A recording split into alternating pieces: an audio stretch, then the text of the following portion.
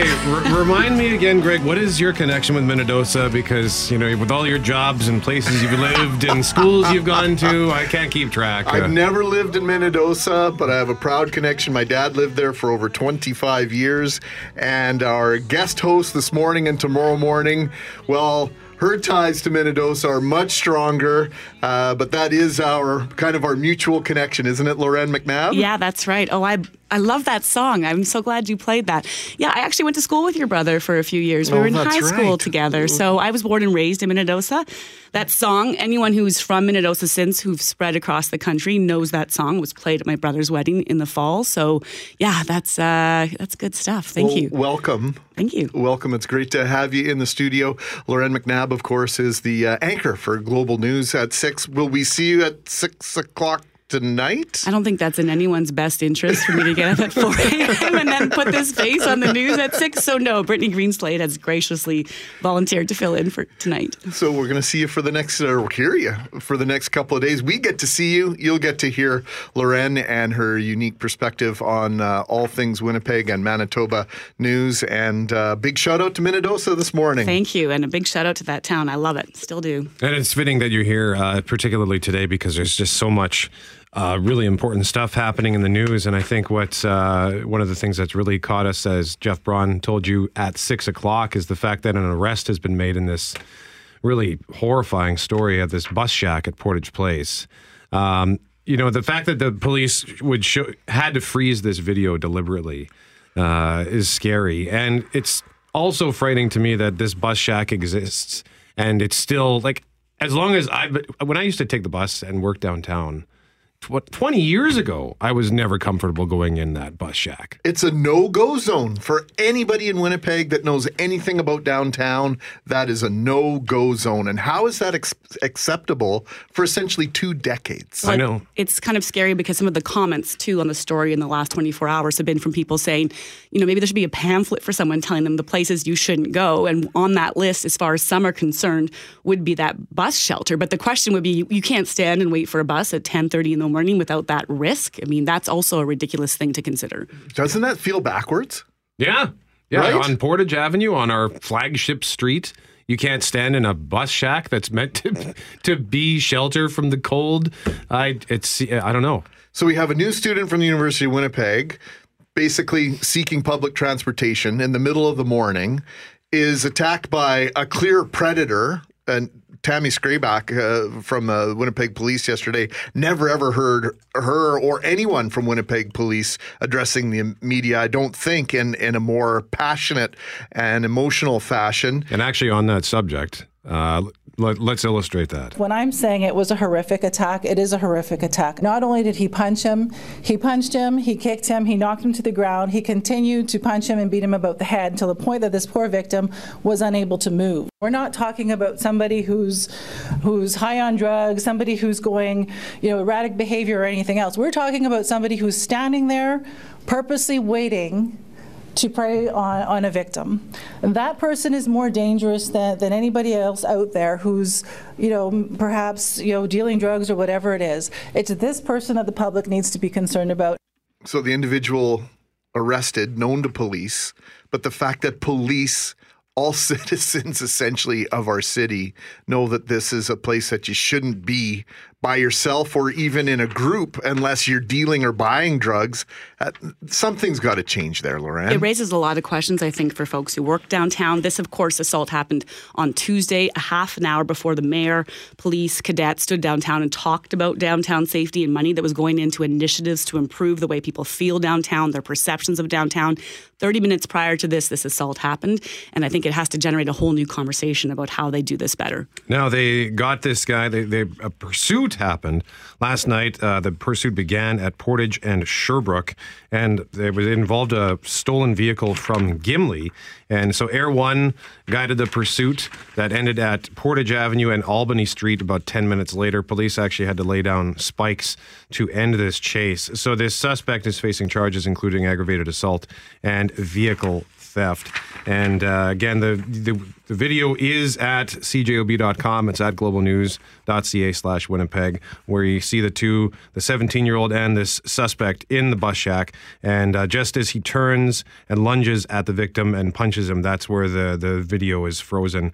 I don't really want to imagine the rest, but unfortunately I can based on Constable Skrabeck's description. It's not just what happened after that they froze the video. It's what happened before, too, that she detailed yesterday, that there was minutes of video where, in the police's opinion, they believe that he deliberately waited for that exodus from the bus shop or bus shelter, that he was looking at this person, that for whatever reason this victim was potentially targeted. And the predatory nature of that, too, was why they kind of came out and said, look, this is so alarming, not just how violent it was, but sort of that pause, that wait that they believe the suspect was doing. It also highlights the fact that a lot of crime, if not most crime in our city, is amongst and between people that know one another, that are involved in the drug trade or are nefarious characters to begin with. It's when this happens to an innocent bystander that our radar goes off and that there are all sorts of questions that need to be raised. And have we been too passive on this and just saying, well, you know what, we know the drug dealers run that bus shack and we've kind of just, let them do what they need to do? Is this going to increase and put a spotlight on the fact that, you know what, just being passive about this isn't going to work any longer. It's time to take some action. Mackley McGarry and Loren McNabb joining us in studio today and tomorrow. The face of global television news at 6 p.m. here in Winnipeg.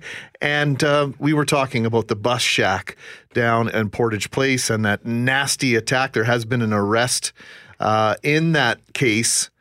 Just got a text message, and we love your interaction at 204-780-6868. Nancy says, good morning. It's not just the bus shack at Portage Place. Have you gone inside Portage Place lately? I decided to go downtown and go shopping. Haven't been there in years. I was scared just walking in. The food court is so scary. They were openly doing drug deals, I think is what the text is trying to say.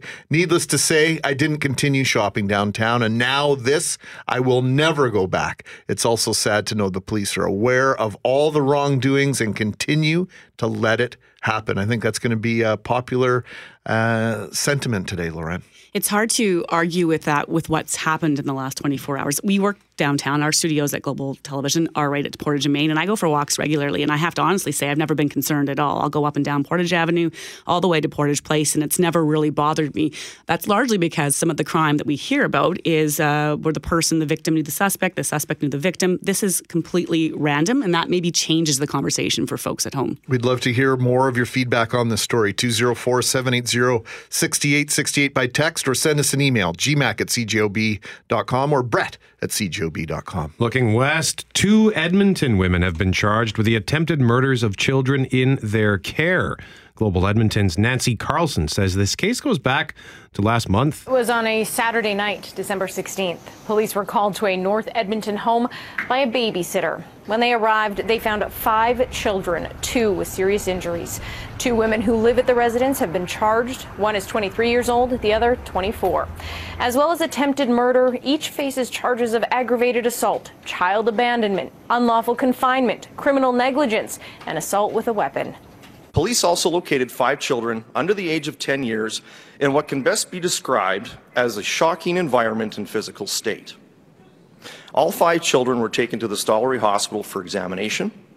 3 of those children were released, and 2 were admitted with serious injuries. And police commend the babysitter for her actions, saying she may have prevented things from getting worse. Well, Nancy, how are the victims doing? So the 2 children who were admitted to hospital have now been released and are expected to make a full recovery. All of the children are in safe homes where they get a lot of love and support. And that's Global Edmonton's Nancy Carlson. If you want to read more on this story, the headline, 2 women charged with attempted murder in Edmonton, child abuse investigation. And, this kind of smacks, or it's a similar story to the California shackling. The latest on that, by the way, California judge, as of yesterday afternoon, has barred the parents accused of torturing their children and shackling them to beds for months at a time from contacting the victims. David and Louise Turpin appeared in court yesterday, and this protective order signed during the hearing prohibits the couple from having any contact with their 13 children. Those siblings between 2 and 29 were rescued from their filthy home in Paris on January 14. The Turpins have pleaded not guilty to torture, abuse, and other charges. These stories are startling. Are they difficult to read? I know as a news reader, you have to sort of separate yourself from the stories. But when the camera turns off, is it difficult, Loren? I have to honestly say, even when the camera's on, there's been times I've had to pause because you're reading something and you just, when you put yourself in that person's shoes, you can't help but think about how awful that might be. And on this story, you know, every time I hear something like this, allegations of abuse like this, you think how long did it go unnoticed? And if someone hadn't come into that home, where would these kids be now in both those cases? Loren McNabb with Mackley McGarry in the morning. 3 a.m. in the morning. Mackley McGarry and McNabb with you on this Thursday morning. Great to have Loren McNabb in the studio with us today and tomorrow. Her news chops, as we say in the business, are second to none. And we'll learn a little bit more about Loren's journey from Manitoba, afar and back again as we make our way through the morning. A story that's catching our attention is a poll that shows the provincial Conservatives, well, their lead over the NDP in the popularity polls is shrinking, Loren? Yeah, Main Street Project just came up with this poll less than an hour ago, and it shows there's a 3-point lead with the PCs over NDP right now. It's a pretty narrow lead. 1,000 people were surveyed, and the margin of error is about 3.5%. And so that means it could swing either way. And we haven't seen this kind of narrowing of that gap between the Conservatives and the NDP since the Conservatives took over. They've had an overwhelming popularity support in the polls, and this latest one shows that gap has extremely narrowed.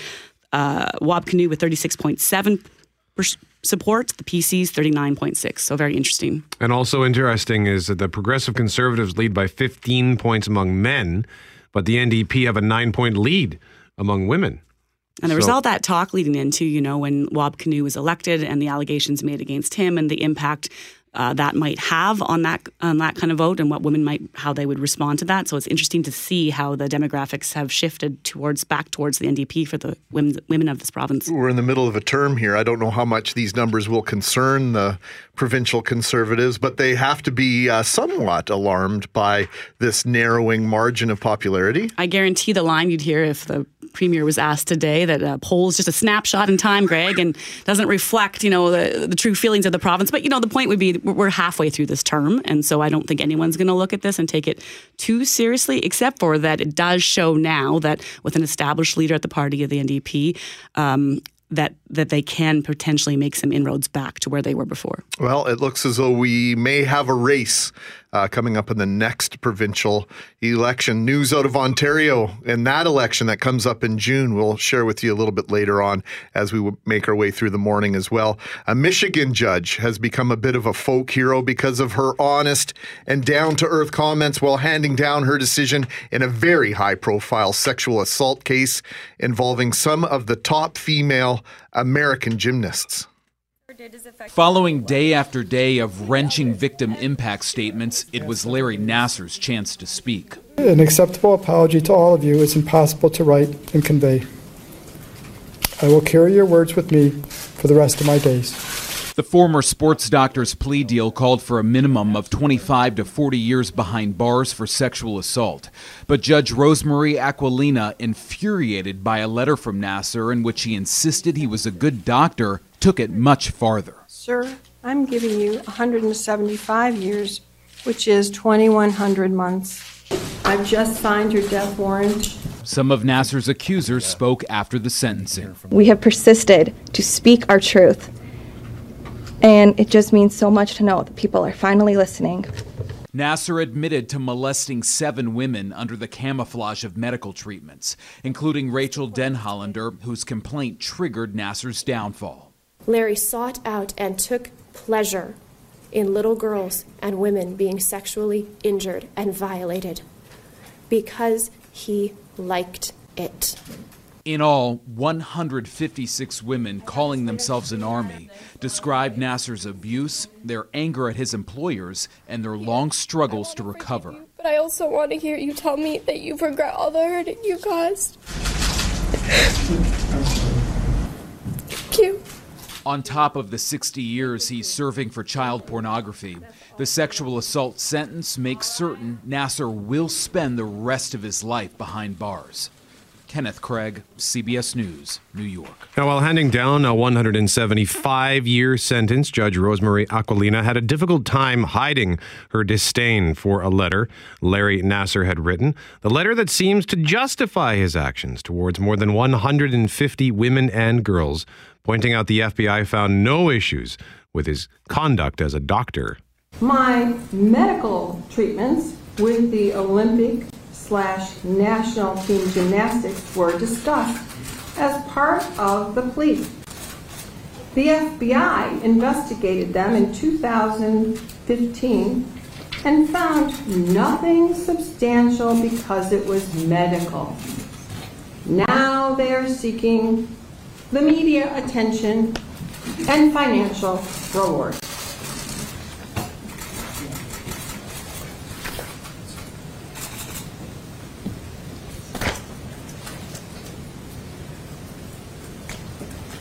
Would you like to withdraw your plea? No, Your Honor. Because you are guilty, aren't you? Are you guilty, sir? I said my plea, exactly. Nassar pleaded guilty to sexually assaulting his victims during his tenure as a sports doctor with the U.S. Women's Olympic and National Gymnastic teams, as well as Michigan State University. Some of the most heart-wrenching parts of the sentencing were the victim impact statements. You heard some of 18-year-old Emily Morales confronting Larry Nassar in our previous clip. Here is more of her tear-filled statement, which includes a heart-wrenching request. He told me to relax. This would help me feel better.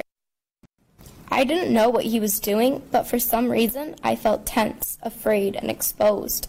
He told me to relax. This would help me feel better.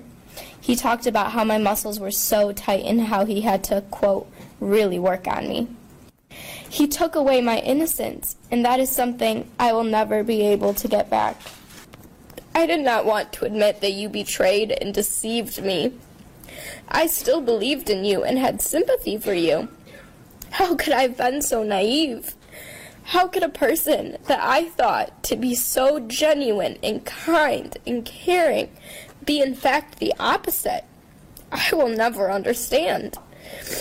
But now that I've said that, I want you to look at me. I believe in forgiveness, Larry. You and I are human beings. We make mistakes. Although you have hurt me, I want to forgive you and feel closure and move on to healing in my life. I want you to apologize to me right here. I want to forgive you, but I also want to hear you tell me that you regret all the hurt you caused. Thank you. To USA Gymnastics, the United States Olympic Committee, Michigan State University, and John Geddert, I have one thing to say to you. Don't you ever let this happen again. Difficult to listen to that, and an argument, I think, can be made by listening to those four cameras in the courtroom. Yeah, wow, that's a debate for sure, because when you watch that, it adds a whole other layer of what these women were going through. It also shows the demeanor of the doctor. It shows the anger of the judge, and I think that's important for people to see.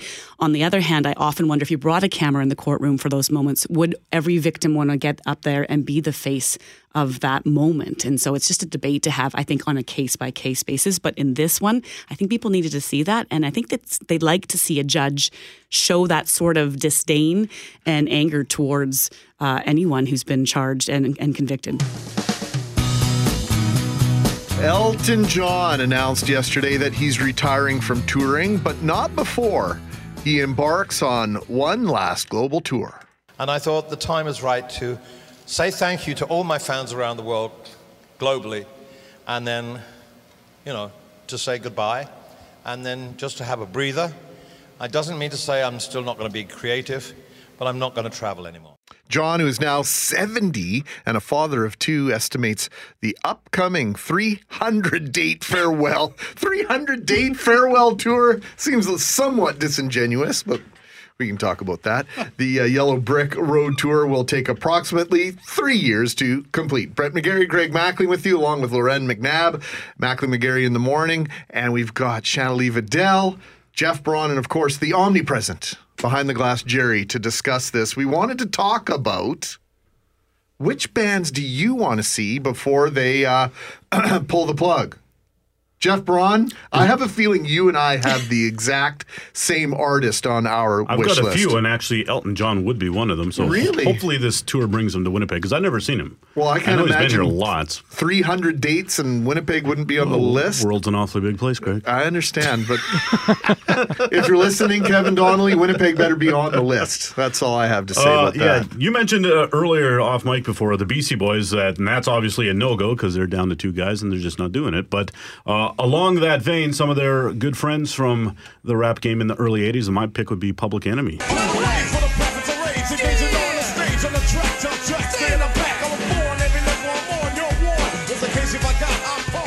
I'll just watch CB4 instead. I'd like to see Public Enemy, though. I concur with you. Yeah.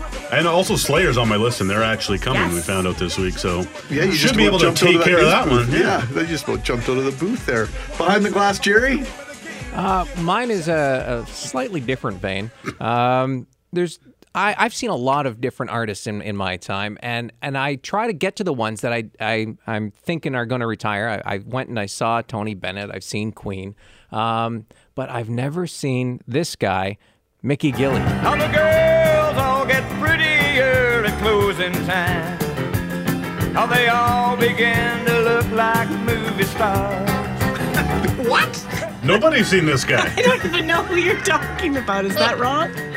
Oh my God. He actually owns the world's largest nightclub in Dallas. It's called Gilley's. It holds like 10,000 people. And he was the first artist ever signed to Playboy Records back in the 70s. He was in Urban Cowboy. And when I was in Metropolis one time for the Superman celebration, they have a big casino there, and Mickey Gilley was going to be playing the next week. And I actually really considered staying an extra week in Metropolis just so that I could see Mickey Gilley. But then I was told that wasn't going to happen, and so I had to come back to Canada and go back to work. You are an old soul, Jerry Richardson. Loren McNabb, you kind of jumped when Jeff said Slayer. Are you going to be at that show? I'd like to go to that. Yeah, I mean, when I was growing up, that was a band I was certainly into. I don't know if I'd go now. The problem is when you go back to sort of those bands that you loved, it's never quite the same. I remember seeing Motley Crue in concert a few years ago, and that has a lot less to do with you and a lot more to do with them. Believe me. No, I know. So I found the same thing. He had to hold the mic out to the crowd. It was girls, take it away. And I was like, oh, it's really not how I remember this being. But yeah, I think I'd go see Slayer. Vince Neil out of breath? Yeah. You must be kidding me. No, he just didn't have the finish, if I could put it that way. Yeah. Now, Channelie Vidal, you have, you've made it no secret that you have seen many bands in your time. Is there one that you have not seen that you want to see? Well, obviously it'd be Morrissey, right? Is on Morrissey, the list. Morrissey, and which is why I'm excited about going to Manchester next week. But before I fell in love with Morrissey's music, I fell in love with Michael Ball. You think I've sold out? Dead right, I've sold out. I've just been waiting for the right offer. Comfortable quarters, regular rations, 24-hour, 5-star room service. And I'm sure nobody's heard of him. Is that from Hamilton? No. Sounds like it. I love musicals, and growing up, I just fell in love with musicals. And Michael Ball was in Les Miserables, and he was actually the original Marius character, and he was in several other musicals. He's getting a little bit long in the tooth now, and so I would like to see him once in my life, even if he's not that great, not as great as he used to be. Just like to see him once perform. You mentioned Morrissey in Manchester. Are you going to see a Morrissey show in Manchester? I am not going to see a Morrissey show in Manchester, but I'm hoping to do a Morrissey walking tour if I can talk my boyfriend into it. And knock on his door and say hello. Does he live in Manchester? I don't think he lives in Manchester anymore. I don't know. McGarry? I can't think of one. I really really you can't. can. Who do you what? Keanu Reeves. He's got a band. He's your favorite guy. Come He's on. Dog Star. Keanu Reeves. Is he still have that band? I don't know. How about Russell Crowe and the Phone Throwers? Yeah, no, he's the 30-odd-footed grunt is him. That's the name of his band? That's the name of his band. They're Australian. Oh my God. Okay. Who else? Didn't they play here once? Yes. Yeah. Yeah. Well, in Minnedosa, we saw all the great heavy metal rock bands at the Rock in the Fields in Minnedosa. And they still have a great rock fest They there, do. yeah. It's a little smaller, but like one year on Friday night, I think Def Leppard was there. Saturday night was Sammy Hagar or some orders. The order doesn't really matter because I don't honestly remember. Yeah. I just know I saw them all in one weekend. Foreigner. It was Loverboy and all the Canadian bands and everything. 20,000 people plus. Those were good times. But I still haven't seen Bruce Springsteen.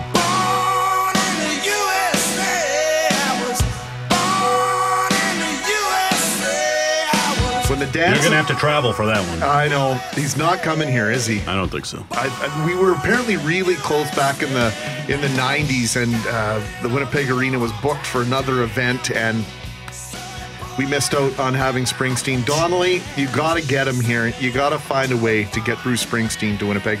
The morning after the Dancing in the Dark video was on Friday Night Videos, Courtney Cox, right, gets up on stage with Bruce Springsteen. My mom sat and watched that video for 7 hours and kept rewinding that song over and over again. And to imagine I never got sick of that song is strong enough endorsement to say that I love Bruce Springsteen. So would you travel to go see him? Like, how far would you go to see that concert? I would go Minneapolis or St. Paul. I flew to Calgary easy. to see him once. Yeah, I would go. I think anywhere in North America to see him. Text us your bucket list artists at 204-780-6868. We've already got Metallica, Bruce Springsteen, and Eric Clapton from some of our listeners. Text us at 204-780-6868.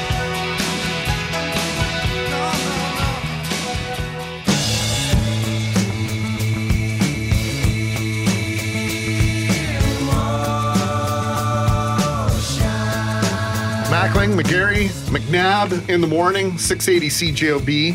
Special book is being launched this weekend. It's called Sweet Without Sugar. Sounds like me.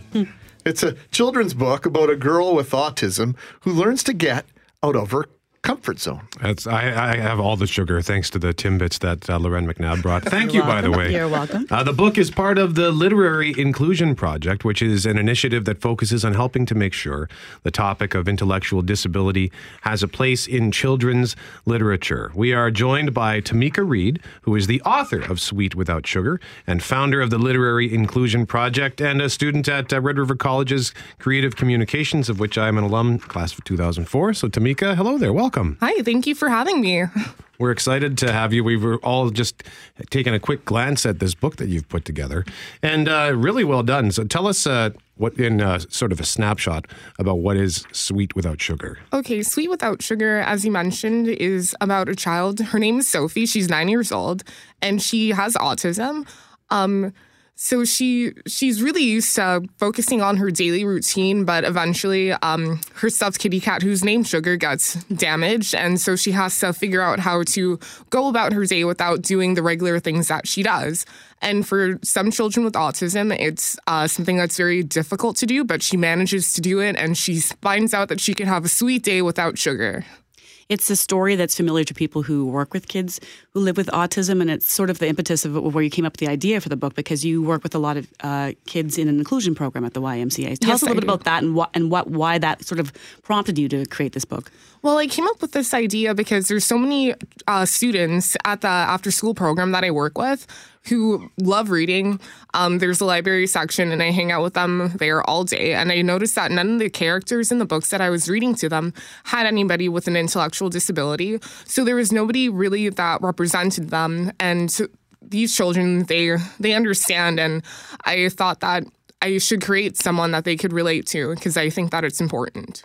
This whole idea of inclusion is a powerful one. And, you know, I think if we all look back, being a little bit older than you, Tamika, I know that in my school, the classrooms were essentially segregated from between individuals with a learning disability and the rest of the school. It's incredible. I'm sure you grew up in a completely different environment where there is that integration. Yeah, no, that's like you said it exactly. And I just think that people could be doing more, and that it's not too hard to be inclusive. If you just think creatively, you could find ways to make sure that everybody's represented and that everybody has fun. As far as thinking creatively, sorry, Loren, the book itself, which, by the way, the launch is happening this Sunday, January 28th, 3 p.m. at the Millennium Library. The artwork in the book, the process that went into that is quite creative. Tell us about that. Yeah, well, it was a collaborative piece. So the students at the after-school program that I worked with, they helped me create it.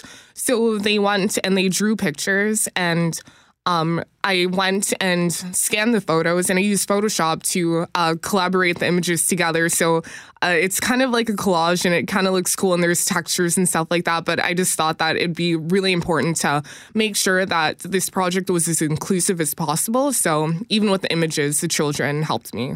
There are conversations we're having all the time at home with our own children. I have a 5 and a 7-year-old, and these are things that come up when they come home from school about kids in their own classroom. So when someone's reading this to their child, what do you hope they sort of take from it?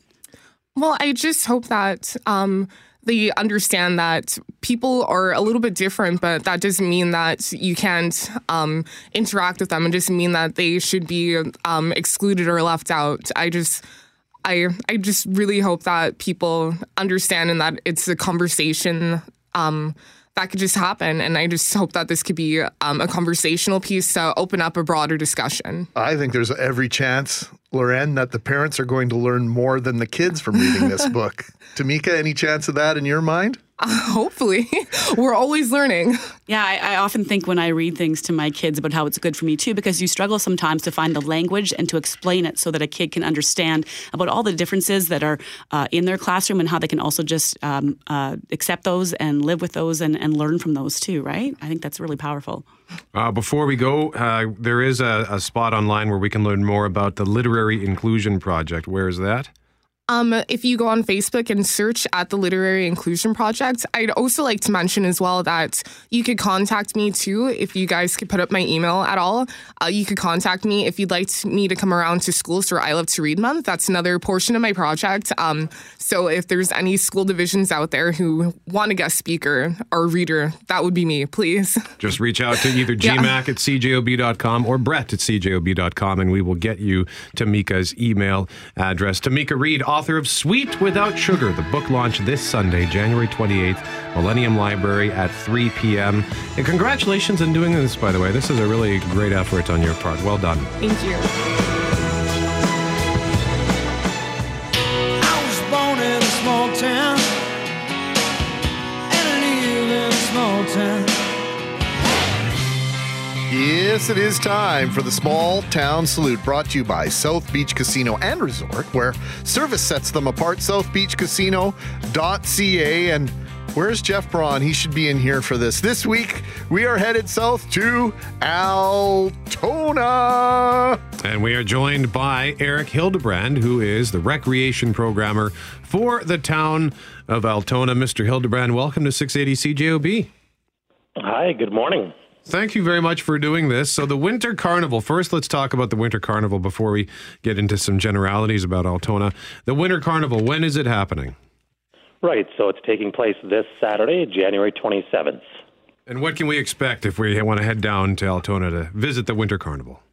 Right, we've got a bunch of activities taking place. Basically, the day starts off with an all-you-can-eat pancake breakfast at our community center, and then basically we move over to the Buffalo Creek Nature Pond, which is an extension of the Centennial Park in Altona, at 10 o'clock in the morning.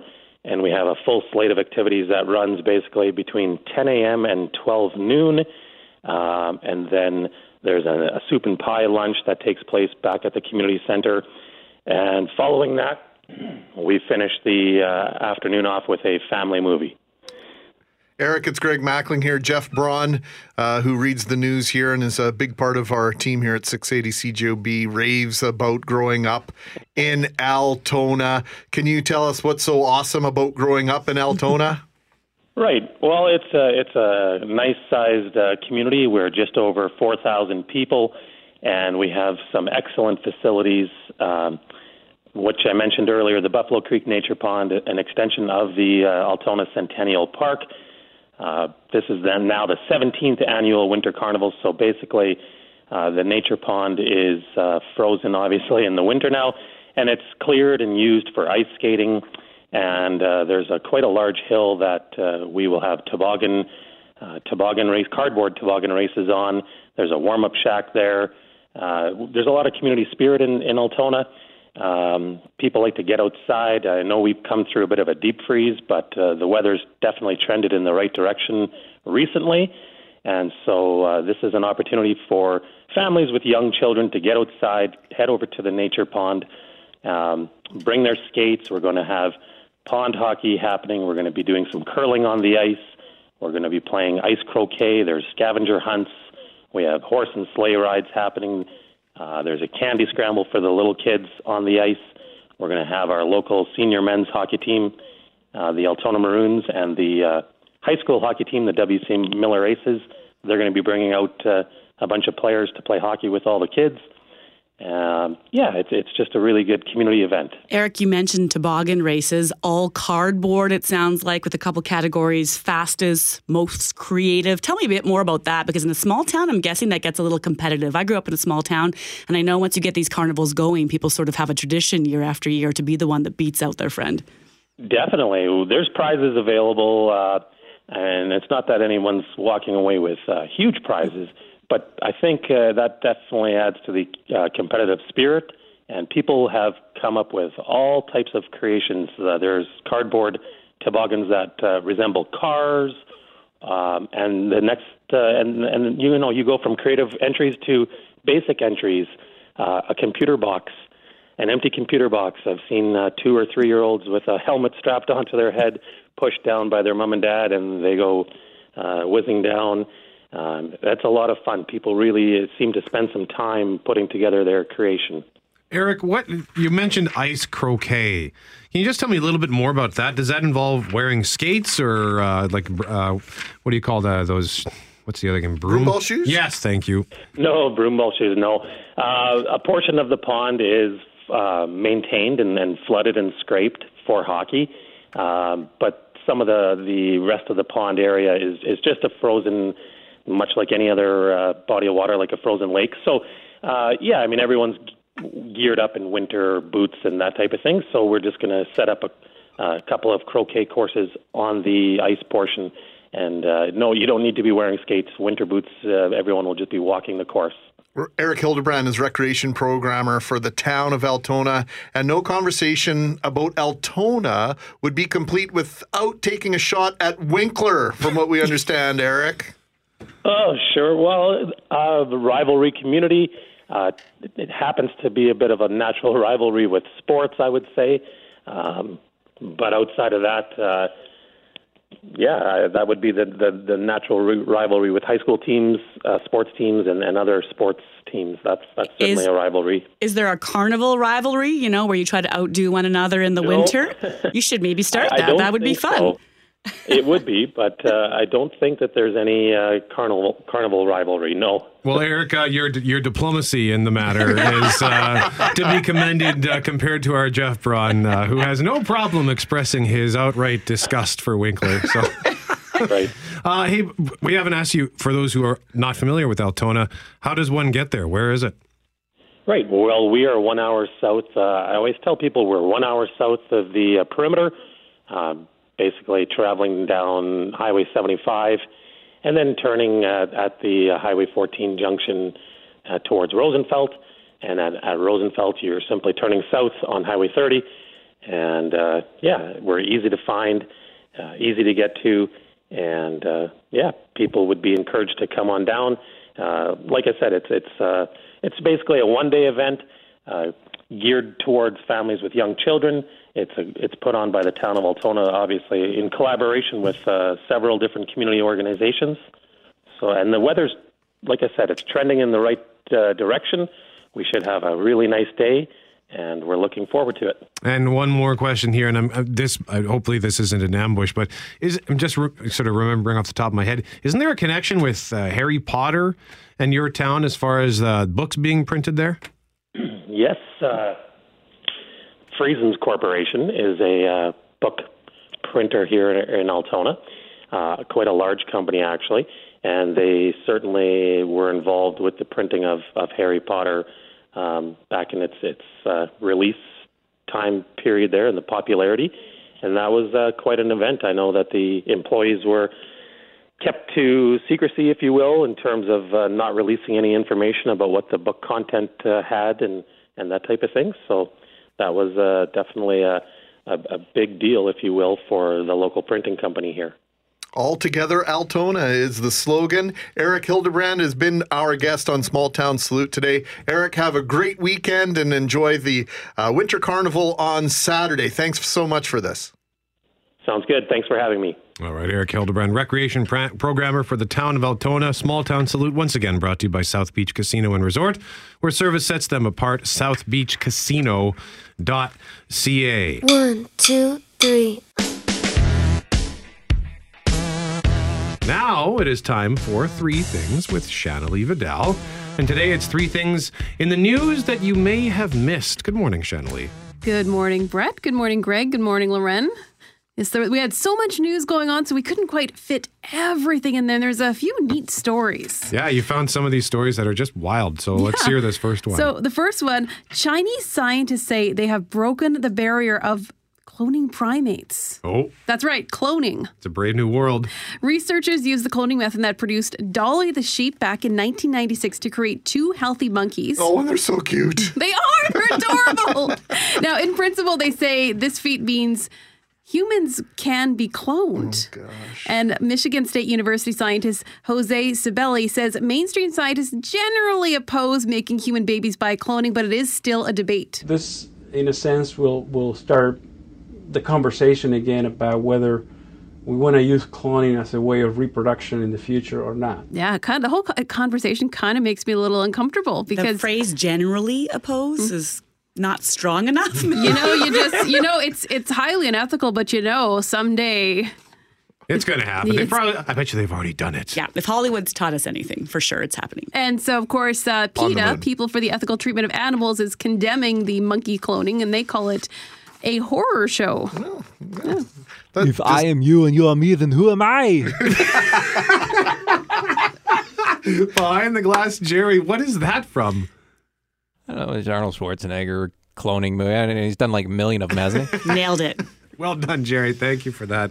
Now I need to look that up. I don't think I've seen that film. What's the second thing, Shannalee? Okay, well, the second thing, especially for people looking to take a break from the cold, maybe go on a nice sunny getaway. All of us? Some of us. Well, for me, going to going to a less cold place. Yeah, okay, fair next enough. week. Probably no sunshine, but that's another conversation. You want to make sure that you're packing your sunscreen, of course, but here's something you probably never thought of. You're going to want to slather it on before you even get on the plane. Come on. Yeah, seriously. No way. It's true. A growing number of British dermatologists are urging people to apply sunscreen before they fly because this follows reports that UVA rays are stronger, more dangerous at higher elevations. Okay, but the plane's not a convertible. But the windows, you see, they're saying those rays can penetrate through those plastic windows. And it's funny because this doctors are actually pointing to a study that came out 3 years ago in a 2015 study in JAMA Dermatology, and it found pilots and cabin crews showed an increased risk of melanoma due to the UV exposure. Is there no safe place for me as I sit here as a redhead with the palest of skin? Like I want to get on the I put sunscreen on every day, and now you're telling me I got to get on a plane and double up? Like, come on. I think you're going to have to wrap yourself in cellophane or something similar, Loren. No. Yeah, I can see it too, because I actually got a sunburn on the way out to Kingswood in LaSalle, because it's about a half-hour drive. The sun on my left, and my arm was all burnt, and half of my face was burnt. It looked like Two-Face. You didn't have your window down? You didn't have your arm out of the window? No, not at 110 kilometers an hour. So through the window, you got a sunburn. Yeah. Oh, man. Yeah, so I can see that. If that happens on the ground, I could see it way up in the air. So that's interesting. What's the third thing? So the third thing, and it's funny because I could have just done three things on entertainment because we have the Murphy Brown reboot, which I'm super looking forward to. We have Meryl Streep joining the cast of Big Little Lies. Right. Just finished season 1. It's excellent. And so it's funny because I was going to talk about Murphy Brown, and then I was going to talk about Meryl Streep. Then this one just caught my attention. Okay. Another series inspired by Canadian author Margaret Atwood's writing is on the horizon. Okay. Anonymous Content and Paramount Television say they've acquired the rights to develop a series based on Atwood's dystopic trilogy, Oryx and Crake, The Year of the Flood, and McAdam. If you haven't read those books, read them. They're very, very good. And so the trilogy follows a small group of survivors reeling from a global pandemic that's wiped out most of humanity. Sounds very inspiring. It does, doesn't it? So no word on when it's going to happen or when it's going to be put together. But of course, Atwood has been such a hit. She's had a couple of shows, and The Handmaid's Tale just picked up a whole bunch of awards, and you can attest to it, Brett, now that it's an amazing show. Yeah, Handmaid's Tale cleaned up at the SAG Awards, it cleaned up at the Golden Globes, at the Emmys. It is sensational. And Alias Grace as well, getting a lot of critical acclaim. Handmaid's Tale Season 2, by the way, will debut in April on Bravo. So yeah, I'm sure a lot of Hollywood producers are clamoring to get more of Margaret Atwood's work on the air, Shanley. The best thing about Margaret Atwood getting all this attention is I now no longer confuse Margaret Atwood with Margaret Lawrence, who of course is from Neepawa. That's right. Which is a rival of Minnedosa, just so I can throw that in. I can't believe you got the two confused in the first place. Just in their names and Margaret Atwood, she's Lawrence from wrote the Stone Angel. That's right. No, she's not. She's from Ontario. Oh, you disappoint me, Greg. Yeah. Well, hey, well, maybe we need a book club. Yeah. How did this turn into Pick on Greg hour? Gee whiz. Thank you, Shanley. Three Things with Shanley Vidal, heard every day after the 8 o'clock news on 680 CJOB. Greg Mackling here. Brett McGarry to my right. Where is that Loren McNabb? She's got to learn the clock around her. McNabb, get in here. You're late for duty. Oh my gosh, sitting there casually having a coffee. Yeah, that does happen from time to time. Thanks for tuning in, spending some of your morning with us. Loren is kind enough. I don't know how you got talked into this and wrangled into spending time with us this morning, but we're glad you did. It went something like, can I skip the morning routine and getting my kids dressed and dropping them off at school, and traded it in for a nice after school glad to see mommy moment? And I said, yeah, that sounds good. 2 days in a row. Loren will be back tomorrow. Back in 1995, I had the opportunity to go and work at Charlotte Pass Ski Resort in Australia. And filling out the paperwork, I was getting all my ducks in a row, as they say, to get my work visa to go down under and spend a year working, 6 months at a ski resort, and then come back to Canada and then continue working at Silver Star Ski Resort. Well, in filing the paperwork, I was devastated to learn that I was going to turn 26 years old while I was away, which made me ineligible to go and work in Australia at that time. And there are lots of people who dream of going to Australia, to New Zealand, to Great Britain to work, and visas are an issue. And imagine jetting off to New Zealand for 4 months each winter without needing to apply for a visa, or heading to the United Kingdom to work for a decade without having to sort through work permits and residency applications. That is the future being proposed by Kanzuk International, a non-profit organization advocating freedom of movement between Canada, Australia, New Zealand, and the United Kingdom. To tell us more, we are joined live on 680 CJOB by James Skinner, who is the chief executive of Kanzuk International. Mr. Skinner, good morning to you, sir. Good morning, and thank you for having me on the show. So where have we reached you, by the way? We're based in Vancouver, so we're 2 hours behind you. So why these four countries in particular, Canada, Australia, New Zealand, and the United Kingdom? There's probably an obvious connection, but let's start there. Well, the main reason is simply because the outstanding social and economic similarities between these countries. I mean, just to name a couple, we share the same head of state, being Queen Elizabeth II. We have very good economic growth rates, very good GDP per capita rates, excellent measures of tackling cyber terrorism, excellent measures of tackling security issues from cross-border activity. We share the common law. We share Westminster-style parliamentary democracy. We each have respect for human rights and the rule of law. So there's multiple similarities between these countries as to why free movement would work, and it's something that we emphasize in our campaign to help people understand as to why these four countries would be exemplary in sharing free movement protocols between each other. So explain that free movement. What would be the best case scenario then for Canadians looking to work in those countries, and vice versa?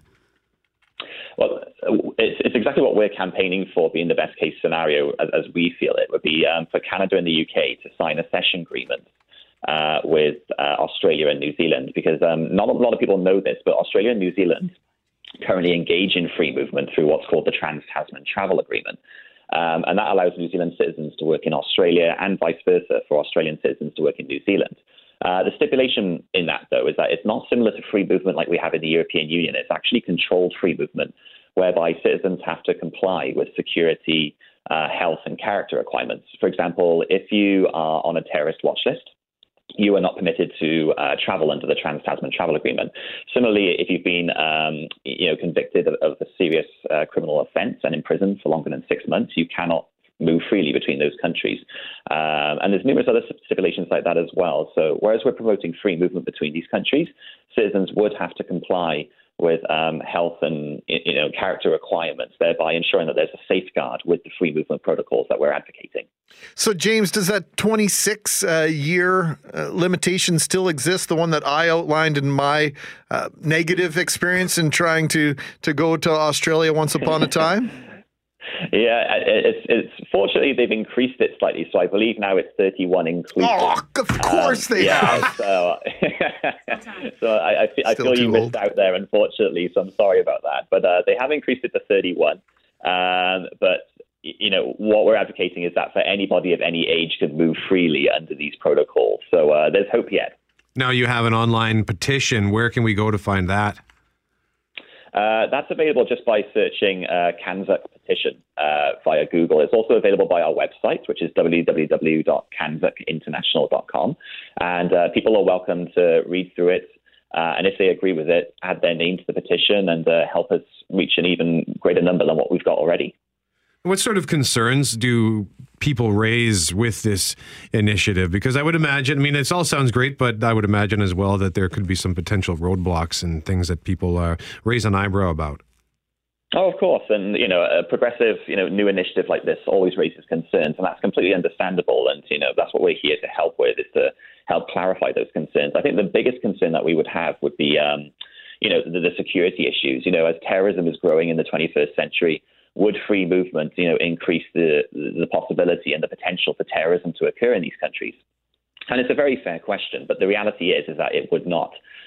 Two reasons. One that I've already mentioned, being the Trans-Tasman Travel Agreement between Australia and New Zealand, does not permit free movement between those countries if someone is on, for example, a terrorist watch list, if they've been imprisoned for a significant amount of time, if they have a serious criminal conviction, or if they have a serious health concern. The other matter as well is that these four countries also engage in a very highly effective intelligence alliance known as the Five Eyes Intelligence. This being a military, human, and signals cooperation between Canada, Australia, New Zealand, the UK, along with the United States of America. And the intelligence sharing between these five countries is so effective that it would make it virtually impossible for any cross-border terrorism to occur between these countries. So there's plenty of safeguards in place to guarantee that, terrorism and any cross-border criminal activity would not occur between these countries if free movement was implemented. Where does that petition live? One more time, James, before we let you go. You can access it just by searching CANZUK petition on Google, and it's also available at our website, www.canzukinternational.com. That's CANZUK. James Skinner, Chief Executive of CANZUK International, joining us. And when we spoke about this last week, Brett, I got an email from Shelley who says, hi, Greg. I did get to go to Australia for a year on the under-26 work visa many years ago. I was a bartender in a Manly hotel. I think Manly is a place, not a thing. Amazing experience. As an almost 50-year-old, I'd love to be able to go back and be able to work again. And we've been getting pictures from one of our listeners, Jeff. He's in Australia right now, and he's been taunting us with pictures of all of the beautiful weather that he is experiencing. So once again, thanks to James Skinner, Chief Executive of CANZUK International, joining us live on 680 CJOB. We are looking forward to the HSC Hope to Life Radiothon presented by Merrick Homes on February 2nd. It is a day where we share stories of hope and healing from Manitobans who, like so many of us, received exceptional care at HSC Winnipeg. Research and medical teams also provide insight into their work at Manitoba's flagship hospital and how it is transforming the lives of patients and their families. One of the members of the HSC medical team is Debbie Swan, who has been a nurse for 40 years, 25 of them at HSC, and she joins us now in studio live on 680 CJOB. Debbie, welcome. Thank you so much for paying us a visit today. Thank you for having me. Well, and thank you for your service. 40 years as a nurse. I'm looking at you, and this is not computing. Exactly, yes. Did you lie about your age to get into nursing school? Tell us a little bit about your history and what drew you to nursing. What drew me to nursing? I can't honestly say. It's just something that as a young girl, I always felt that was something I wanted to do as a profession, and hence never really looked back on it. What kind of care do you provide right now? Where are you work? Like, what do you do? Well, let's start out with, I started my career at Health Sciences Centre. And the majority of the care I provided there was in the intensive care unit and emergency department. And over those years, I saw some absolutely miraculous events occur, and I was part of a lot of firsts. And then after a period of time, I left Health Sciences Centre and I went to work in a rural hospital. However, as time went by, my sister, who was also a nurse and was working at Health Science, said it was time to come back home. And so I did. And for the last 10 years, I've been back at Health Science and quite proud of it. Tell us a little bit about the Centre for Surgical Innovation that's there, because you talked about all the things you saw, the advances along the way in your career, and this centre is one of them in terms of the kind of cutting-edge technology and the things it can do for people. Exactly. The Centre for Surgical Intervention did not exist when I was first there. And now to see the transition and the services that have been provided over the years, and now having a family member that actually utilized those services just really hits home as to how our technology has advanced, and through all the generous donations and the hard work of the foundation, what Health Science is now today. Debbie Swan is our guest. She has been a nurse for 40 years, 25 of them at Health Sciences Centre. Hello to everyone on Facebook Live, by the way, joining us on the 680 CJOB Facebook page. Now, Debbie, you just referenced one of your own family members had to use the services at the hospital. Who was that family member and what happened? Well, it was my dad, Victor Stutzky, and we found ourselves in the position of having to utilize Health Science.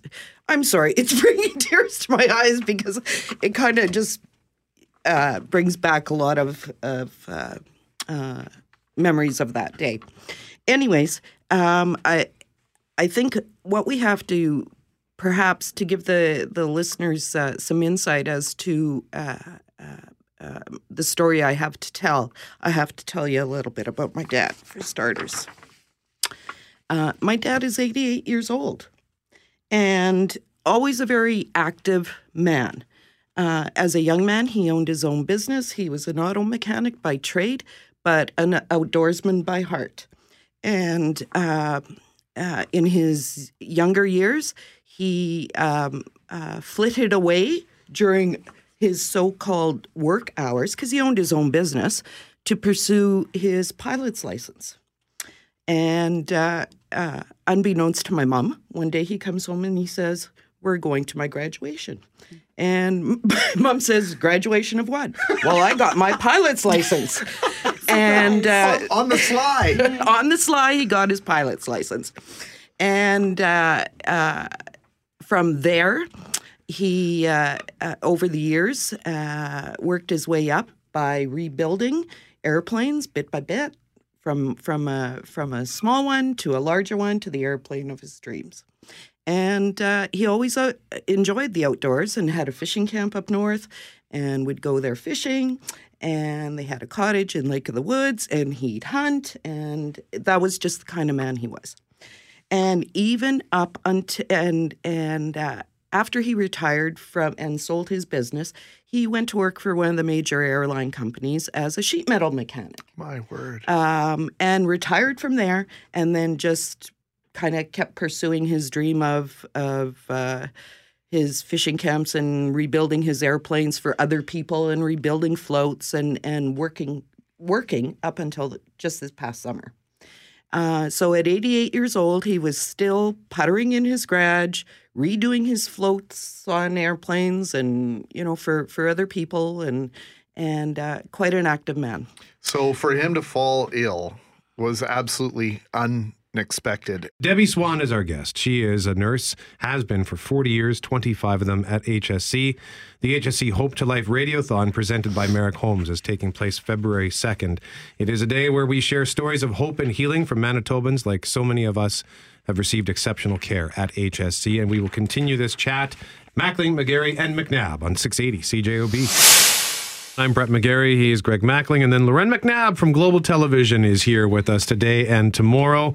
And hello to everyone on Facebook Live joining us right now on the 680 CJOB Facebook page. We are talking about the HSC Hope to Life Radiothon presented by Merrick Holmes, which is taking place on 680 CJOB February 2nd. It is a day where we share stories of hope and healing from Manitobans who, like so many of us, received wonderful care at HSC.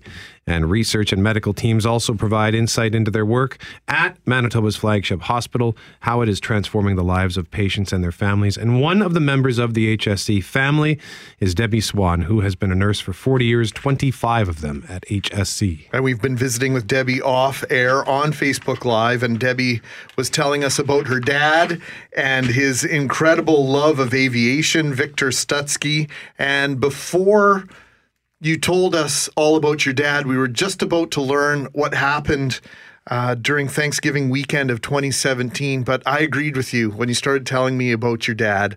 It was important that we get some context because some people hear 88 years old and there's oh boy, 88, he's had a good life, right, Loren? But we come from good stock ourselves, right? And I was telling Debbie about my 92-year-old grandpa and the fact that, when people hear that he died at 92, it's like, he had a good run. He had a good life. Sometimes you need context, and you gave that to us. So can you take us back? I know it's overwhelming and it was upsetting for you, but I think it's important to set the scene of what happened that Thanksgiving, that October weekend back in 2017. Certainly. It was Monday morning of the long weekend, about 5 o'clock in the morning, and my mom gave me a call. And when the phone rings at 5 o'clock in the morning, it kind of sets your heart to stop for a moment. And what my mom essentially told me was Dad had gotten up to go to the washroom and collapsed and was on the floor, unable to move his left side, and was was garbling his words. Ambulance had been called, and he was en route into Winnipeg. They live just north of Winnipeg, out in St. Andrews. So he was initially taken to the Seven Oaks Hospital and quickly transferred to Health Science Centre thereafter. By the time I got to the hospital, Dad was already in the emergency department of Health Science and was in the CT scanner. And that's a really important part of what we call the Stroke 25 protocol. Patients who present with a suspected stroke may or may not qualify for what we call the clot buster medication, TPA. And it can only be given if the stroke is due to a clot in the brain as opposed to a bleed in the brain. And Dad, as a result of his scan, he was a clot in the brain and was a candidate for TPA. Dr. Gruda, who was the neurologist on call that day, was present in the recess room and gave us word that, yes, he qualified for the clot buster medication. And what his next plan was to contact interventional radiology. And interventional radiology is another segment of that stroke protocol whereby potentially the team can manually extract the clot from the brain as well. So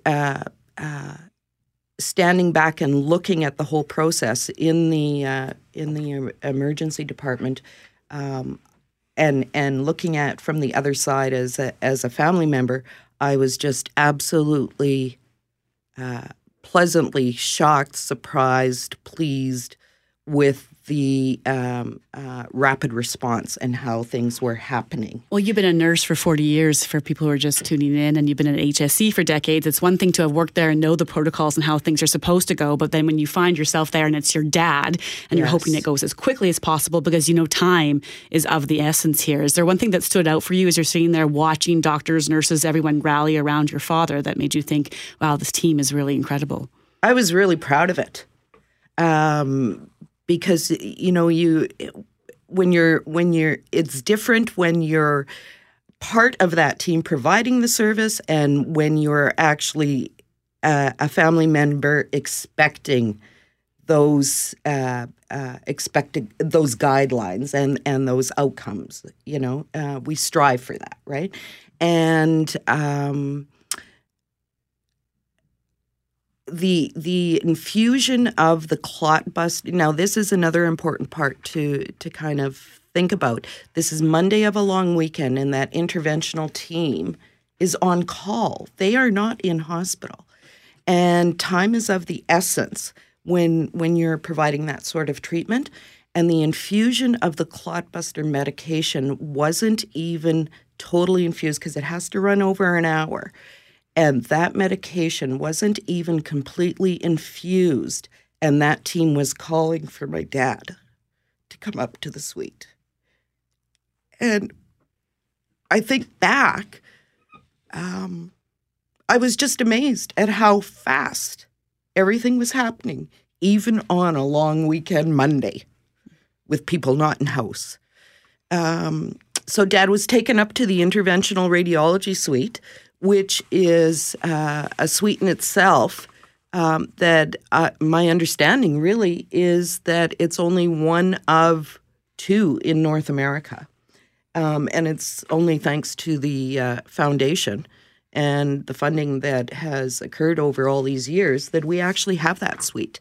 And what it is it's a room where the interventional radiology team can do angiograms, can extract the clots from the brains. That suite also has an MRI machine in it, and adjacent to that is a surgical suite.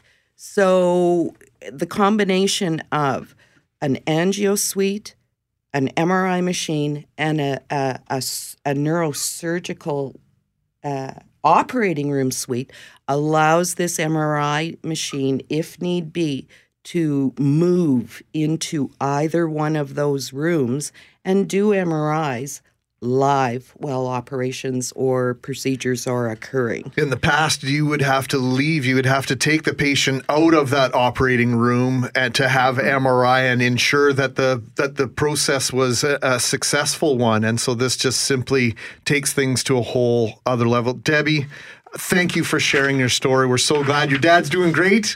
We've got about 20 seconds. Give us an update on Dad. He is actually doing great. His hospital stay was 4 days. He left hospital. 4 days. 4 days. He left hospital with full speech, full movement, function. And winter has been a little rough. It's been a little cold, so he's hanging tight in the house right now. But I'm sure as spring and summer approaches, hopefully we can get him back in his garage and puttering on his airplanes. Right. Get out there tinkering. Yeah. Debbie Swan, thank you so much for joining us. Debbie is a nurse. She has been for 40 years, 25 of those years at Health Sciences Center. And again, the HSC Hope to Life Radiothon presented by Merrick Holmes, taking place on February 2nd, right here on 680 CJOB. Oh, well, everybody's heard about the bird. Behind the Glass Jerry with all the best music. Greg Mackling, Brett McGarry, and Lauren McNabb with you on this Thursday morning. And Brett, song songbirds, Canadian songbirds, have had to change their tune. What's this all about? Yeah, researchers at the University of Manitoba have discovered that noise pollution from things like oil and gas drilling equipment can drown out important parts of their songs. So to tell us more about how birds are having to adapt their songs, we are joined by one of those researchers, Dr. Mia Warrington from the Natural Resources Institute at the University of Manitoba. Dr. Warrington, thank you so much for joining us today on 680 CJOB. Hello. So Good morning. So what's happening here? What is causing these birds to have to change their tune? Well, what's going on is these birds are actually changing their songs. We're finding in areas that are noisy with oil well infrastructure and natural gas infrastructure. So actually what we're seeing is that birds here are changing parts of their songs and different parts of the songs in different ways, depending on the type of noise that they are actually living in.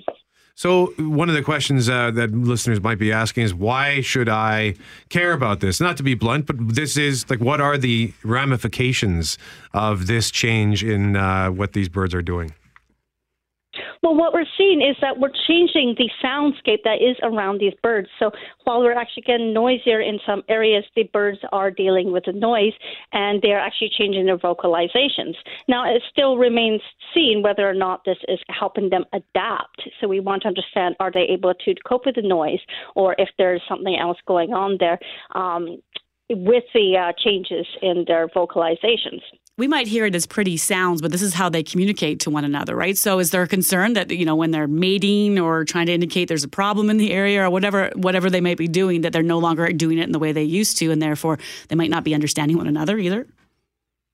Yeah, they may not be understanding themselves, or they might be losing some information along the way. So these modifications might help them adapt to it, which is very important as us understanding how a bird may be able to adapt to change. On the other hand, we might find that this is not actually helping them and they're struggling. Now, grassland songbirds are already declining, are they not? Yeah, that is correct. So grassland songbirds are the fastest declining avian group or bird groups that we're seeing in Canada right now. So then is this going to contribute to that? Could it contribute to more declining populations?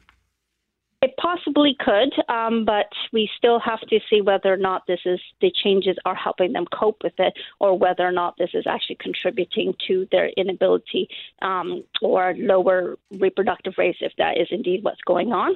Mia, in the few seconds we have left here, songbirds are pretty to hear. They're beautiful to look at. What role do they play in the ecosystem, and what would we be losing if they were to disappear or have their numbers reduced dramatically because of this? Well, birds serve many ecosystem services. They can be pollinators as well, spreading grass seeds around the area, as well as being an important part of the food chain as well. So really, they make a part of our nature and a natural habitat. So when we lose birds, we really start to lose all sorts of ecosystem features as well. Well, Dr. Warrington, thank you for taking some time with us to share this story with us. We appreciate your research and you telling us all about this. All right. Thank you very much. Dr. Mia Warrington from the Natural Resources Institute at the University of Manitoba. Oh, little Van Halen. That's just for you. Yeah. That's just for you, Lauren. I like it. That would have been my band. We never, ever play Van Halen otherwise. That cannot possibly be true in Winnipeg that song hasn't aired. Jerry plays Van Halen. One Van Halen intro for me every single morning. Perfect. I love it. So how about that? Lauren McNabb, Global News at 6. And Lauren, it's been great to hang out with you. You going to come back tomorrow, or have we scared you? No, I'm super excited to come back tomorrow now that I know that I have to be here at certain times, not be running around the studio in the wrong spots, put the headphones on. Now, there were not enough birthday cake Tim Hortons in the box that you brought this morning. So if you could rectify that, you will be welcome back tomorrow morning. You got it. Whose birthday? No one. This is the birthday cake Timbits are the best. Got it. Timbits. Birthday cake Timbits. Oh, yeah. Have you not had these marvels of, I was going to say nature, but there's nothing natural about them. I have not. Wheat flour? Man-made goodness. Yeah, I have deliciousness. I've not had a Timbit in a while, so thanks for bringing those in today. Writing it down. Lauren. So, you're done basically for the day. Normally you would have the 6 o'clock, but it is, do you feel like you're missing out? Because there is a lot of stuff going on today. There's a lot in the news to watch for today. A lot going on at City Hall, a Thursday council meeting, which is rare, and that long, controversial, contentious debate over the Vimy Arena and what's going to be done with it. Will it be turned into the Bruce Oak Recovery Treatment Center for addicts? That's up for a vote today. And basically, it needs to pass today so they can move on with that project. They're watching that. They're watching smoking on patios if they're going to vote for that to go through. So it'll be busy at City Hall. And then, of course, we've had that arrest with that downtown assault yesterday. Police are going to talk about that at 11, about who they've arrested in that vicious case of that poor teenager in a bus shelter being brutally beaten 2 days ago. Well, fortunately, and I suspect maybe that the release of that video may have helped police. I'm sure they'll give us details as to whether or not that did play a role. But it opens once again this never-ending conversation, at least it seems like it's never-ending, about downtown safety. Loren, you've lived other places, as have I, and I don't know if there's a community that I've ever visited or lived in that talks more about downtown and the vitality of downtown and downtown redevelopment. How do we make it a better place to visit, to live, to play than Winnipeg? And these things do not help that conversation. Well, no, and we often talk about what's the reality of Winnipeg's downtown versus the perception. And is it just that we think it's unsafe, but actually, if you looked at the statistics, is what's the balance there? And when you have cases like this, the difference being a random, unprovoked attack, that gets that conversation going again. I don't think anybody cares about statistics. It's about perception. It's about feeling. And we're getting text messages along those lines. One listener has an interesting take. With all of the drug crime downtown and throughout the rest of, not only in Winnipeg, but also in the rest of Canada, why is our government still legalizing pot? Okay. Thank you for that feedback. And then Rick has weighed in and says, when they keep increasing parking costs downtown, people don't want to go shopping downtown anyway. Get a bite to eat, walk the mall, you come back to a parking ticket. Now, with drug dealers randomly attacking people, I suspect there will be a lot of empty parking spots, and in true city fashion, they will increase parking again to compensate for the losses. You can park at any other mall and spend hours shopping without worrying about tickets or drug dealers. Thank you for that feedback, Rick. And this is one incident, but it's a horrifying incident. Two separate things raised there, though, by that last message is that we don't know what the circumstances were for this suspect. Drugs haven't been mentioned. We don't know what led to this attack, so we don't want to immediately link that it's related to a drug problem or mental health issue. But the question would be about the random nature of being down there. Right, but I think the part of the point that we can take out of the listener's point is the fact that bus shelter attached to Portage Place is a known haven for drug dealers and for drug deals, and it's a no-go zone for just about anybody in Winnipeg knows. Like, if you take a bus, you do not go in that bus shelter. It's probably the warmest bus shelter in the world, but nobody in their right mind goes and spends any time in there unless they're in a group of people. And so for everyone to kind of know that and for it to continue and perpetually be a problem, I think is bothersome to a lot of people. The frustrating part about that, so I first started with Global TV in Winnipeg in 2000. Went away, moved to other places, Toronto, Jerusalem, come back again, and we're still talking about downtown safety. And that's super frustrating to hear. And the mayor's been talking about it. He's coming up with he's asked council to come back with a report on downtown safety initiatives due out this spring. I don't know what will be in that, because in many ways, a lot of the ideas, the things they've tried, the safety biz, the downtown cadets, more cops, less cops.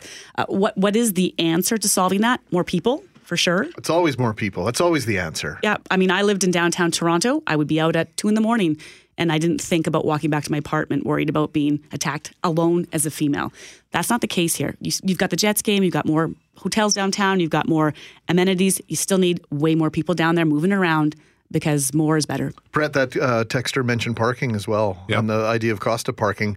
I'd like to combat that with my experience is the flip side. My biggest problem when I go downtown is finding parking. So there are a lot of people downtown. There are a lot of people using on-street parking. That really is that's the bigger issue, is finding parking when you go down, not paying for it. You're just happy to get a spot in a lot of cases. The not paying for it thing, though, I don't know, Brett. I mean, do you think we need to sort of put that aside? Because I think downtown parking, I pay for a parking pass downtown. That's expensive. But to go downtown and have a meal or go to the game, I don't find that extraordinarily expensive compared to other cities I've lived in. So I think that's one we need to kind of like push aside a little bit. Does it deter you? Does it deter you to choose a downtown restaurant if you're going to drive somewhere to go for a meal? Do you take that into account? Oh, I'm not going to go, say, to the Gary Street Keg. I'll go to the Keg in there's one on McGillivray now, right? Or in that area, or the one in St. James, because you don't have to pay for parking? 100% it does. It factors into my decision. Like I did eat downtown recently, but that's because I went to see Come From Away at Royal MTC. So I was going downtown. So the restaurant came, well, we're going downtown. So now let's go out to eat while we're down there. But if it was just to go to a restaurant, I probably would have looked elsewhere, depending on whether or not, like, let's say it was a Saturday night and we were going downtown to eat and then drink and hang out, then I would have, taken a bus or a cab or whatever. But yeah, because I ended up paying $14 for parking that day when I could have, if there was a spot on the street. And I think that's the problem, right? Because it was a Sunday. Free parking if you can find a spot. If you can't, then you're paying. There was one lot that was $6. Then I ended up paying $14. So it's across the board. It's kind of, if you're lucky enough, you find a free spot. Otherwise, you got to pay out the nose. But there are very few Canadian cities with a free spot downtown. And maybe that's it's why just... I live in Winnipeg. That's supposed to be one of the advantages, right? I suppose, but it's still even, to say like I didn't get a free spot, so that's going to stop me from going downtown. I feel like that is a silly statement. There are other reasons I can understand. The news of this week might make people think twice about things, but the parking for me personally is... Yeah, I'm good. Yeah, and we're at a tipping point, right, where there are enough attractions, enough things going on where you kind of, just part and parcel to going for a meal, going to a play, going to a game, whatever it might be, and then going for a drink, is that you do pay for parking like you would in any other major city, probably in the world, but for sure in North America. One thing and one distinction between Canada and America, besides the actual court systems themselves, is the presence of cameras. And we had a little bit of a conversation about that as well this morning, some contrasting cases, one in Michigan with regards to sexual assault where the his name is slipping my mind off the top of my head here. Nasser, who got 175 years in prison. We saw the video was available for all of the victim impact statements, several days worth. And then we had the Cooper Nemeth situation where there were no cameras, and we've had to sort of reiterate and read in the victim's voice their statements and the whole discussion of whether it's time for Canada to embrace cameras in the courtroom. Well, it's a good debate because our reporters will come back regularly from a courtroom and say, wow, that the statement from the mom was so emotional, so incredible, or from the cousin or brother or whoever gets to make that statement. And while it's great to read it in text, you don't get that same emotion. So I can see the argument for putting the camera in there. We've done, I think, 4 pilot projects in Manitoba. One of them a few years ago in 2014 did allow a camera for a victim impact statement in an impaired driving case. And it was powerful to hear that daughter speak about the death of her mom and what that driver took away from her. But I think there's going to be a real slow movement on this in Manitoba. They're not rushing forward with putting those cameras in the courtroom for the very reason of having that slippery slope of when does it become valuable to the viewer or Manitobans, and when does it become theater, and where's the line there? Thanks to Behind the Glass Jerry and Shannon Lee Vidal for producing the morning show on 680 CJOB, and thanks to Loren McNabb, guest host. I will be back tomorrow with the birthday cake Timbit, as per Greg's request. Gonna need a couple bucks from you, buddy, though. Gotta do extra sit-ups tonight. Macklin, McGarry, and McNabb on 680 CJOB.